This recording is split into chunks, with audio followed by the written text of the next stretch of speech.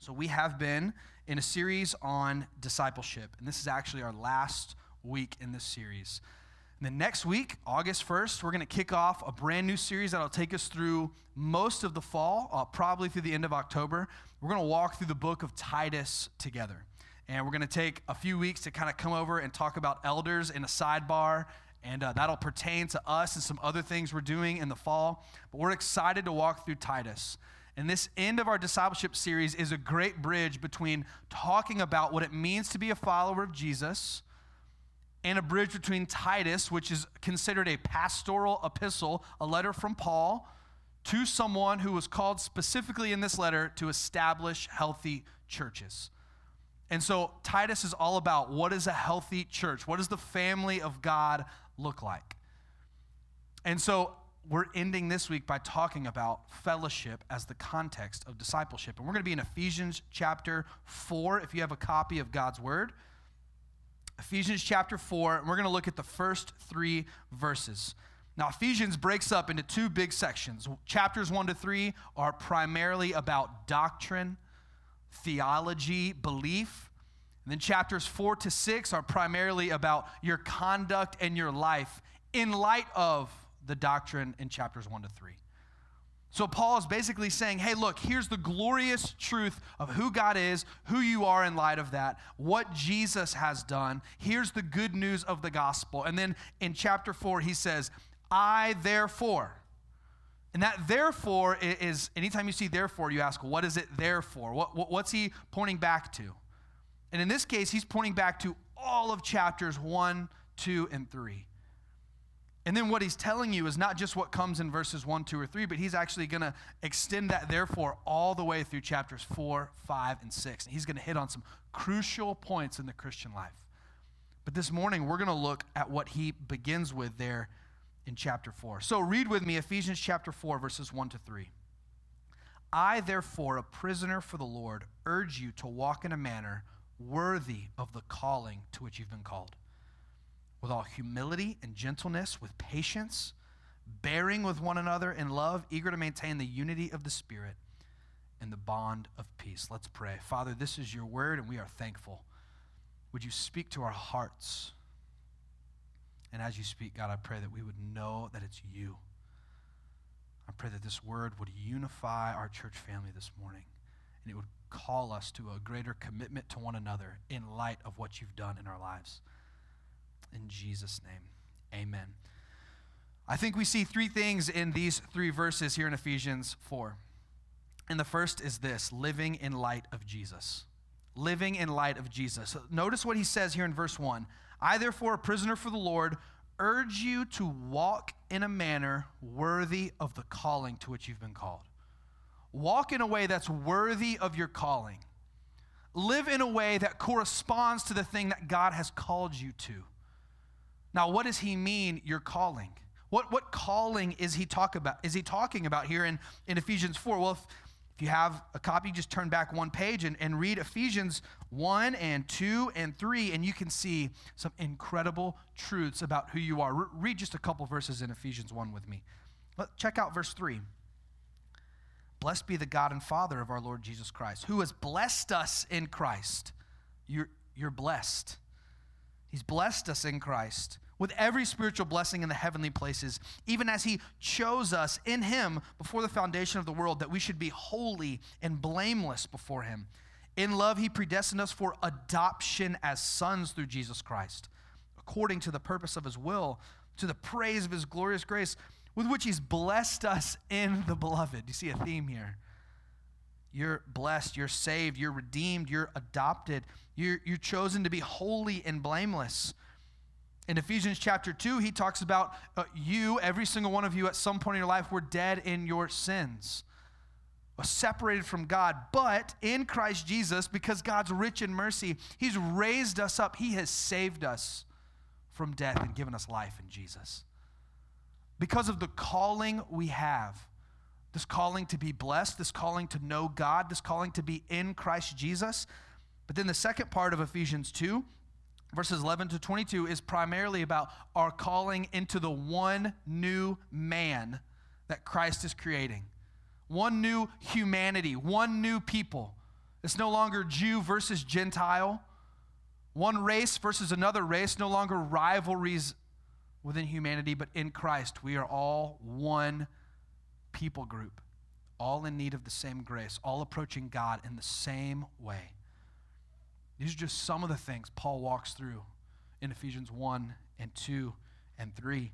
And then now he's saying, because of that calling, because of your calling in Jesus, because of your gospel calling that you didn't earn, you didn't initiate, but God has graciously given to you, you ought to walk in a way that's worthy of that. We ought to live in light of Jesus. See, the gospel forces me to see myself as I really am.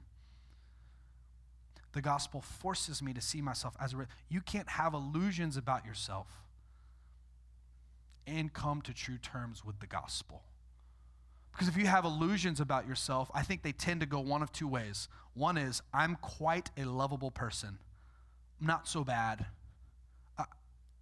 We all have problems, right? I mean, yeah, I've had some hard times. I've had some dark times, but don't we all?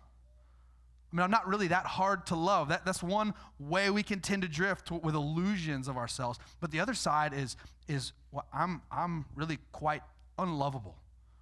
There's no way I could be loved. There's no way I could ever have a shot at having a relationship with a holy God. God would never love me. No one would ever love me.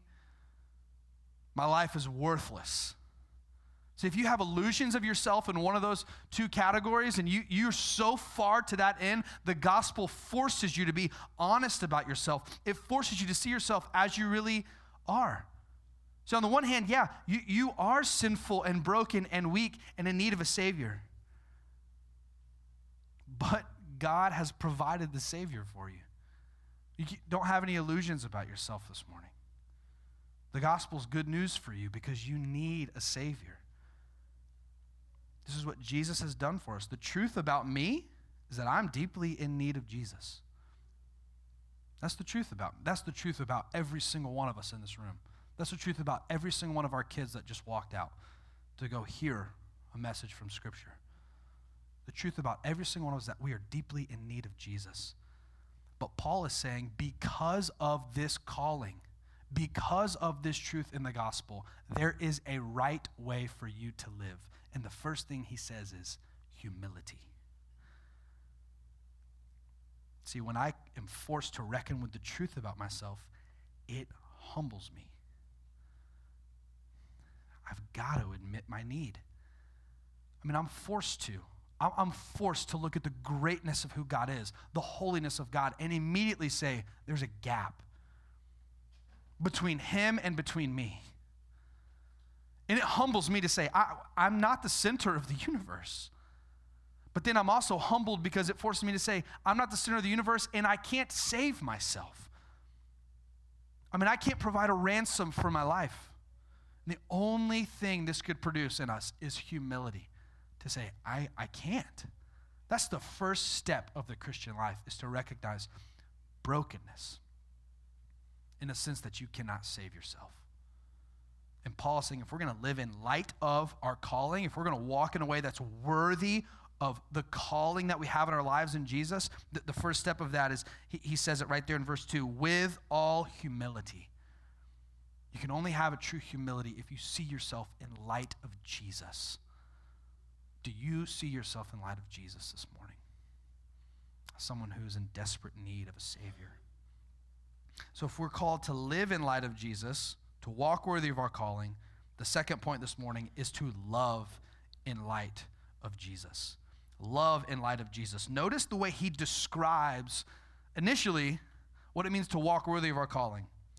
He doesn't initially, and this has always been amazing to me, when you think of being a Christian, my mind goes towards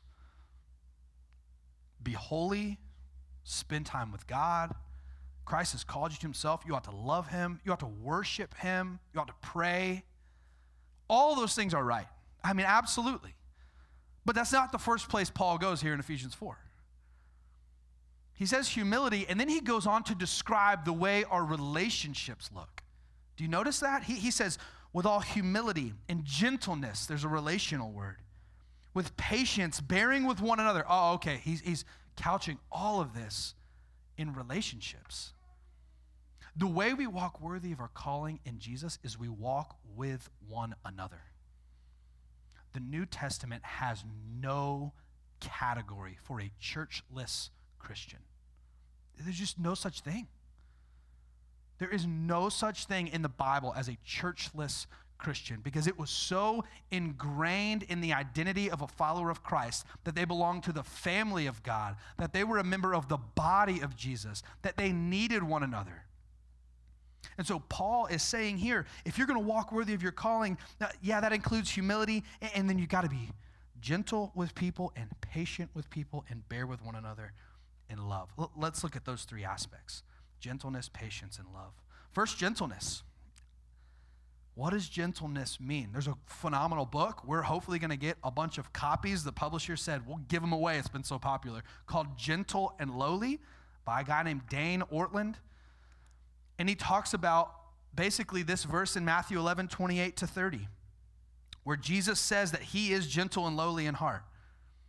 Now, gentleness doesn't mean passivity or weakness. It means strength under control. Not that I'm unable to use my strength, but I'm unwilling to use my strength in a way that's harsh or hurtful.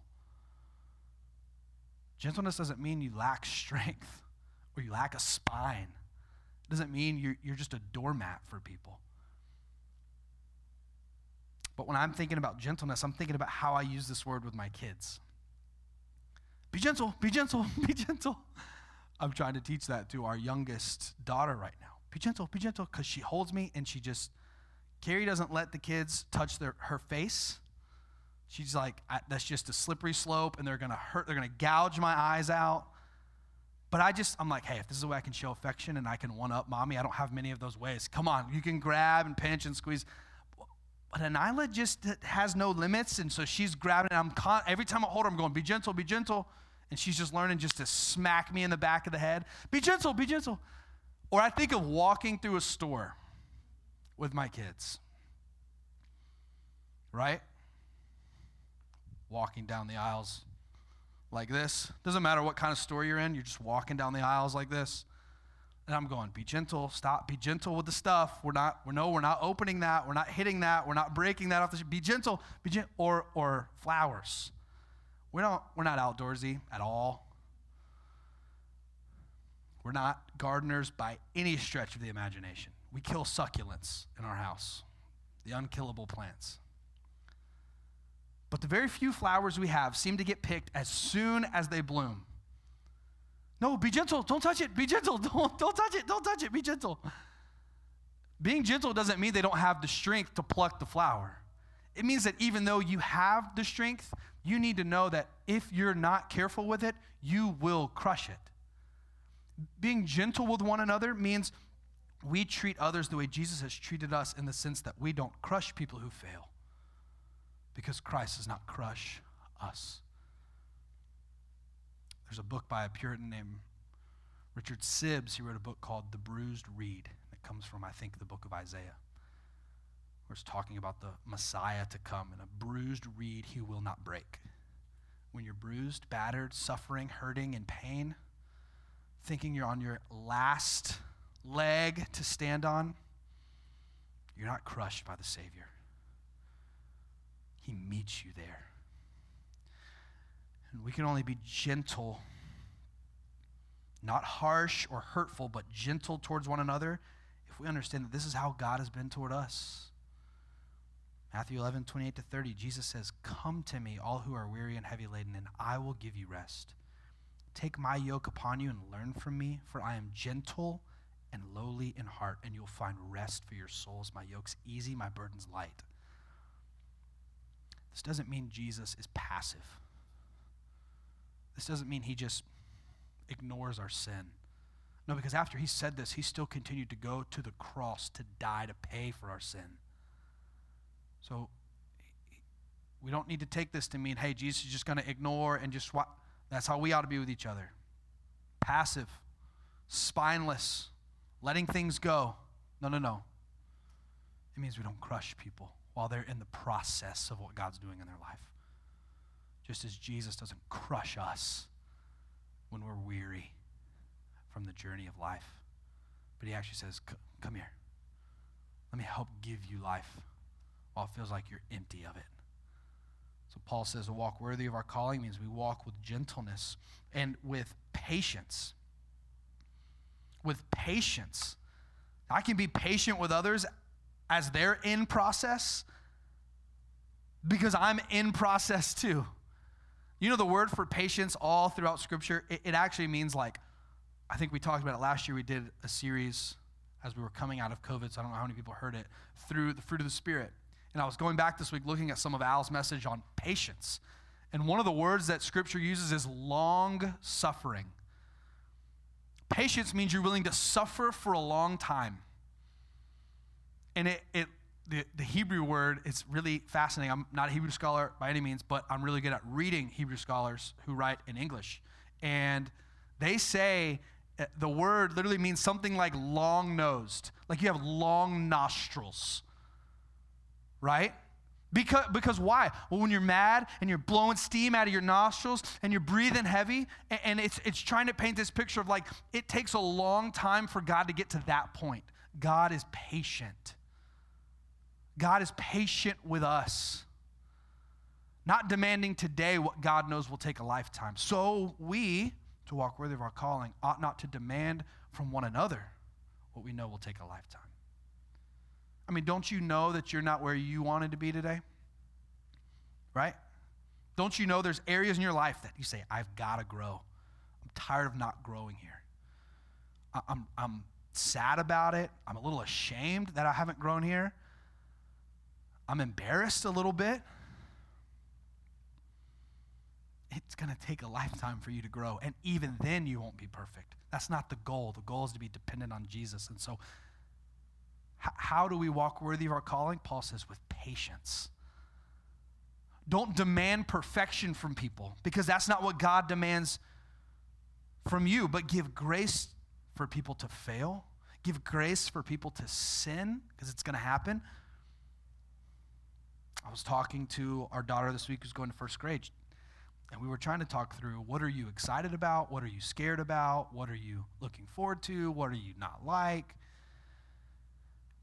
And she's just a bundle of joy and energy. She's creative. She's off the walls. And she said, I'm scared I'm going to get in trouble. And I said, you don't need to be scared of that. She said, why? And I said, because it's going to happen. So she buries her head, and you said I'm going to get in trouble. I said, yeah, I did. Don't have the expectation that you're not going to get in trouble when you go to school. You're going to be there for 180 days. You're going to get in trouble. It's not something to be scared of. Let's set our expectations now on how we're going to act when that comes. Hey, guess what? If you're coming to a church because you think, I finally found a place where I'm not going to be challenged. I'm not going to be offended. I like the worship. I like the preaching. I like this pastor. I like the kids program. I like that it's small. Or you go to another church, you say, I like that it's big. If you come to church for any of those reasons, you're going to get frustrated, and that's going to let you down, and then you're going to leave and go find a church for another reason, and then that reason will let you down. You just need to set your expectations that, like, there's going to be some flop sermons that are going to be preached. There's going to be some worship sets that don't meet your standard. There's going to be some people walk through our doors that are going to offend you. And there's going to be times you offend other people. The question is not, will you be offended? Will you be let down? Will you be disappointed? Will you be sinned against? The question is, are you willing to be patient? As people are learning to follow Jesus, are you willing to be patient in the process? And do you know that we can only do this because we're walking worthy of our calling? This is how God is toward us. In Exodus 34, Moses says, God, let me see your glory. He says, you can't see all of it, but I'm going to hide you and I'm going to pass by you. And when he passes by, it says, the Lord is merciful and gracious, slow to anger. Don't let anyone tell you the Old Testament God is different from the New Testament God. This is the Old Testament right here. He says, I'm slow to anger. I'm slow to anger. Psalm 103 verse 8 repeats it. In fact, it's repeated all over the Old Testament. What's quoted there in Exodus 34, 6 and 7. merciful and gracious, slow to anger. If that is how God is toward us, we got to set our expectations to be like that toward one another. Patient. And then the last one is love. If we're loving others in light of Jesus, it means gentleness, it means patience, and it means love. Love's the aim for how we relate to one another. But what is love? Well, here's a couple of points about what love is. Love aims for the good of others. Love is not blind affirmation. But love is aimed at the good. You are unloving if you let your kids do whatever they want, whenever they want. You're telling me you're going to let your kid run into traffic on Shallowford Road because they're running that way, and you say, I don't want to stop. I don't want to stop them. I want to love them. I want to let them just express whatever's in their heart. You will do that to their death. There's just no other way to say that. It doesn't just blindly affirm whatever's, it's for the good of others. But when you love for the good of others and you do it gently and with patience, that doesn't mean you impose on them. Al will sometimes say to me in a meeting, he'll say, what you're saying is exactly right, but woo me a little more. Make me want to do it. Don't just tell me it's right and say, you can get on or get off. Right? So if you're only aiming at the good of others, you can do that in a wrong way. Where you come and you say, right and wrong, choose you this day. Will you do what's right? I'm telling you, right? Or there's a loving way that does it with gentleness and with patience. But the point is, love is aimed at the good of others. But here's some other points. Love aims for the good of others through commitment.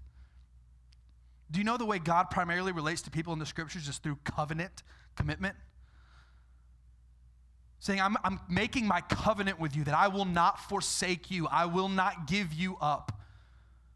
Not a contract that says you uphold this, I uphold this. If either side breaches contract, we can cut relationship and move on. No, that's not covenant. Covenant is till death. Only death could do this. No, I'm committed to you. Never give. That is love. So love is for the good of others and expresses itself through commitment. So how are you expressing your love for other people through commitment? I talk about church membership, and maybe you ask, why should I join? Why should I become a member? What's going to be different, right? I come, I give, I serve sometimes. What's going to be different if I'm a member? What will be different is your covenant commitment to a group of people. It's the difference between living together your entire life, dating with someone that should be your spouse. It's the difference between that and saying, we need to get married because I want other people to see that I'm committed to you. I want to wear a ring that shows people I'm committed to you. You say, well, what's the difference? We could do all that without doing yeah, you can.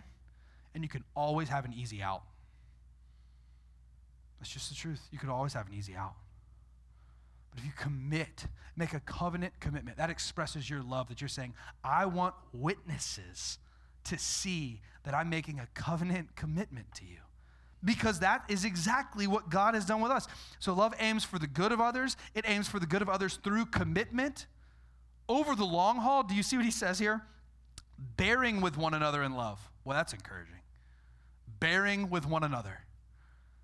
Paul doesn't have any illusions about how difficult community is. He does not paint it as a smooth boat ride. As an easy journey. He has no issue with calling it exactly what it is. Hey, guess what? You need to love each other, and at times it's going to feel less like happiness and more like bearing with one another. There's going to be times this is hard, but that's where the commitment comes in. That's where the covenant commitment comes in, when you don't give up when it's hard, because that's exactly how God treats us. We're committed through the long haul, but love aims for the good of others through commitment and sacrifice. Am I willing to be inconvenienced for the good of others? To give up comforts, pleasures, my own well-being? Am I willing to give up my time, my money, my energy? Am I willing to lay down my life? So love aims for the good of others through commitment and sacrifice. And we see this in Scripture. This is Romans chapter 5, verse 8. God shows his love for us in that while we were still sinners, read that word as rebels against God. While we were rebels against God, God loved us. Amazing. And he showed his love in that while we were still sinners, Christ died for us. How did God show his love? Primarily, sacrifice. Giving up convenience. Philippians 2 says giving up glory, humbling himself so that he could learn obedience to the point of death, even death on a cross. That's the way God has shown his love toward us. And he's saying, I want that kind of love to mark your church communities. If you're going to walk worthy of your calling in the gospel, if you're going to claim the gospel and Jesus as your identity, here's how you ought to walk. You ought to love these people that I've loved in the same way that I've loved them. You ought to aim for their good. You ought to be committed to them. You ought to sacrifice for them. We've looked at living in light of Jesus, which is walking worthy of our calling. We looked at loving in light of Jesus. But look at verse 3. We'll talk about unity in light of Jesus. So if the second point is about how we relate to one another, verse 3 kind of zooms out and says, so what should the community look like as a whole? Eager to maintain the unity of the Spirit in the bond of peace. I want you to notice something right away. He says maintain the unity of the Spirit, not obtain the unity of the Spirit. We do nothing to force unity upon ourselves as a church. Like, we don't force unity based on seasons of life, or you don't earn the unity that God gives us through the Holy Spirit. But it says to maintain it. What unifies us is God's work in our hearts. And he says, look around and notice the unity, but he says, you got to be eager to maintain it. Now, what does that mean, maintain the unity? It means don't lose it. Don't let go of it. Don't presume upon it, but keep it strong, keep it healthy. Maintain unity. Be eager to maintain the unity of the Spirit. One way to maintain it is to make it visible and tangible. One way is to make it visible and tangible. How do you make unity with other people tangible? I mean, unity, have you ever felt really unified with something? Maybe you played sports. On a sports team, you felt unified. Your brothers or sisters on the team around a common mission, common goal, the brotherhood. As a friend of mine said recently that I was catching up with, maybe you felt unified in that. Maybe you felt unified in a family situation. Maybe your family was extremely close. And you just knew they had your back always. Unity is often something that's not tangible. It's something that's almost done on the heart level. Of you just know that there's a connection. You know that you're thinking the same thoughts. You know that you're after the same thing. But what does it look like for it to become tangible? Well, on a sports team, you go out and you all put on the same uniform. Why is that when there's 22 people on the field and you all are wearing different things? It's going to get confusing after the ball snap to figure out who's with you and who's not. That's one really practical reason tangible and visible unity matters. If we're going to maintain unity, we've got to make it visible and tangible. But how do we do that? How do we make tangible, how do we make it visible our humble and gentle and patient, loving commitment to one another? I think there's one most obvious answer, and that's church membership. We covenant together to walk together through life and to pursue Jesus together. If you want to know what church membership looks like at Shalford, we have our covenant. We'll have it next week. We're going to do the Lord's table, but we have it on our website, and you'll notice that it doesn't just ask things from you, but we actually ask you to be willing to receive. Because being in a true community doesn't just mean that we ask you to come in and pour out. Right? We're not just saying like, hey, we need you to come serve this many hours a year and make sure you're giving and make sure you're showing up and make sure. We say things like, I commit to giving my time, talents, and treasures and to receive when the church serves me. Because part of being a community is being needed Other people need you to show up in their lives. Part of our covenant says, I commit to walking in disciple-making relationships with others because they need me and I need them. That's what community looks like. It's not you coming in with all the answers ready to pour out, but it's you ready to pour out and to receive when other people serve you, when other people disciple you and encourage you, when you go through a hard season and somebody else shows up with a meal or sends you an Uber gift card.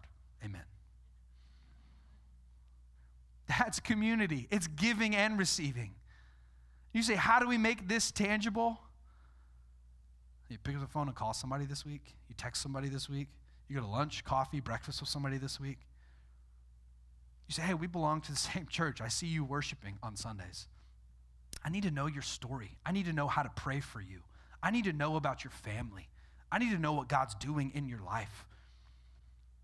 And that gives you a chance to live out the humility and the gentleness and the patience and the love.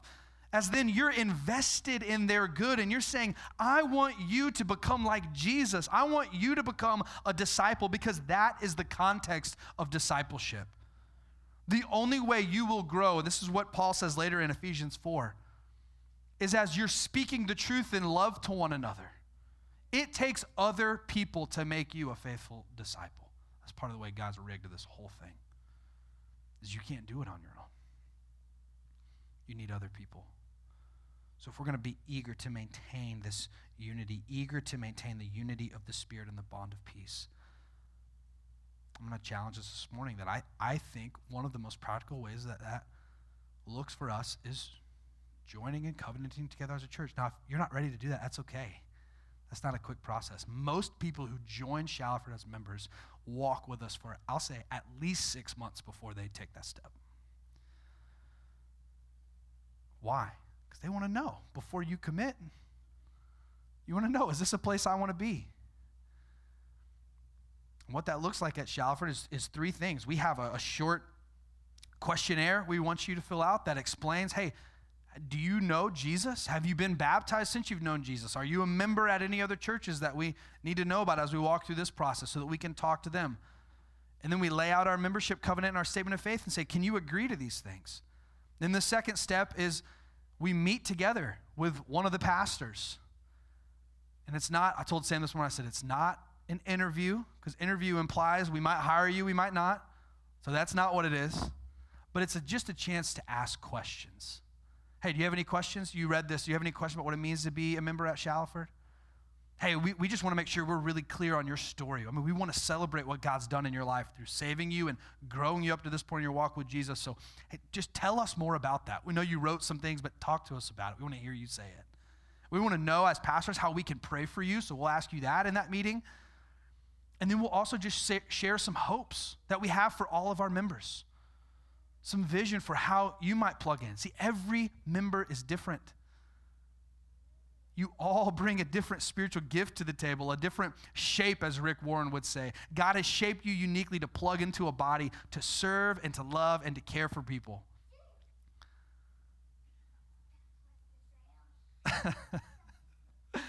And so that is exactly what it means to be a member, is that you plug into the church family in a way that only you can. And we want to help. That's one of our hopes for members, that we help you do that. We help you plug in a way that only you can. That doesn't just mean do you serve on the worship team or the kids team or the hospital. No. The way you plug in and serve, your gifting is so much more intricate than that. We want to help you discover that. So this morning, the only application is not become a member of Shallowford, but I don't want you to misunderstand me that I think that's the primary step. So I would love, if today is not your day to take that step, I would love for you to begin praying. God, do I need to make my commitment to this family tangible and visible? I'd just like for you to pray about that. Go on our website, shallowford.church/membership. You can read our covenants right there. We don't have anything to hide about what we're going to ask you to commit to. It's really simple. I think it's like 6 points. That's a very tangible way to live unified. But the other way, it's almost more informal, and it's almost harder. You got to walk across the room. You got to talk to somebody. You got to get to know them. You got to make friends, which as adults, right? We live for the first 18 years of our life getting put into a room with 20 to 30 other people, and you're forced to be friends with them, and that's how you make friends. And then you go to college and you learn this is a little harder, but okay, I can still kind of see it. And then you're in the real world and you go, I'm not sure I know how to make friends. I haven't done it since I was 6. Now I'm 26. How do I start a new conversation? What do I do? What do we talk about? We're all in the same boat, so just jump in, okay? We all want friends. We all want people in our life that's just going to take a genuine interest in us. So the 2 applications this morning are, I would love for you to become a member of our family at Shalford. And the other one is, walk across the room and say hey to somebody today. Ask them for their phone number and say, I just want to encourage you and text you. I'd love to go to coffee sometime. I'd love to go to lunch. I just want to get to know you so that we could live out this. Use me as an excuse. Hey, Johnny said I have to do this. So I'm just trying to be a good church member here at Shalford and come get to know you. But I want to remind us of what this sermon is about. It's about discipleship. It's about the context of discipleship. We will all grow as disciples if we live in this kind of context where we're living in light of who Jesus is and what he's done for us. And we're walking humbly with one another and gently. We're patient with one another. We're bearing with one another in love over the long haul because we need those long haul brothers and sisters through the ups and downs of life. And they need us. This is the vision that Paul gives in Ephesians 4, 1-3 for a healthy church, that we'd be unified in Christ. So what's your step this morning?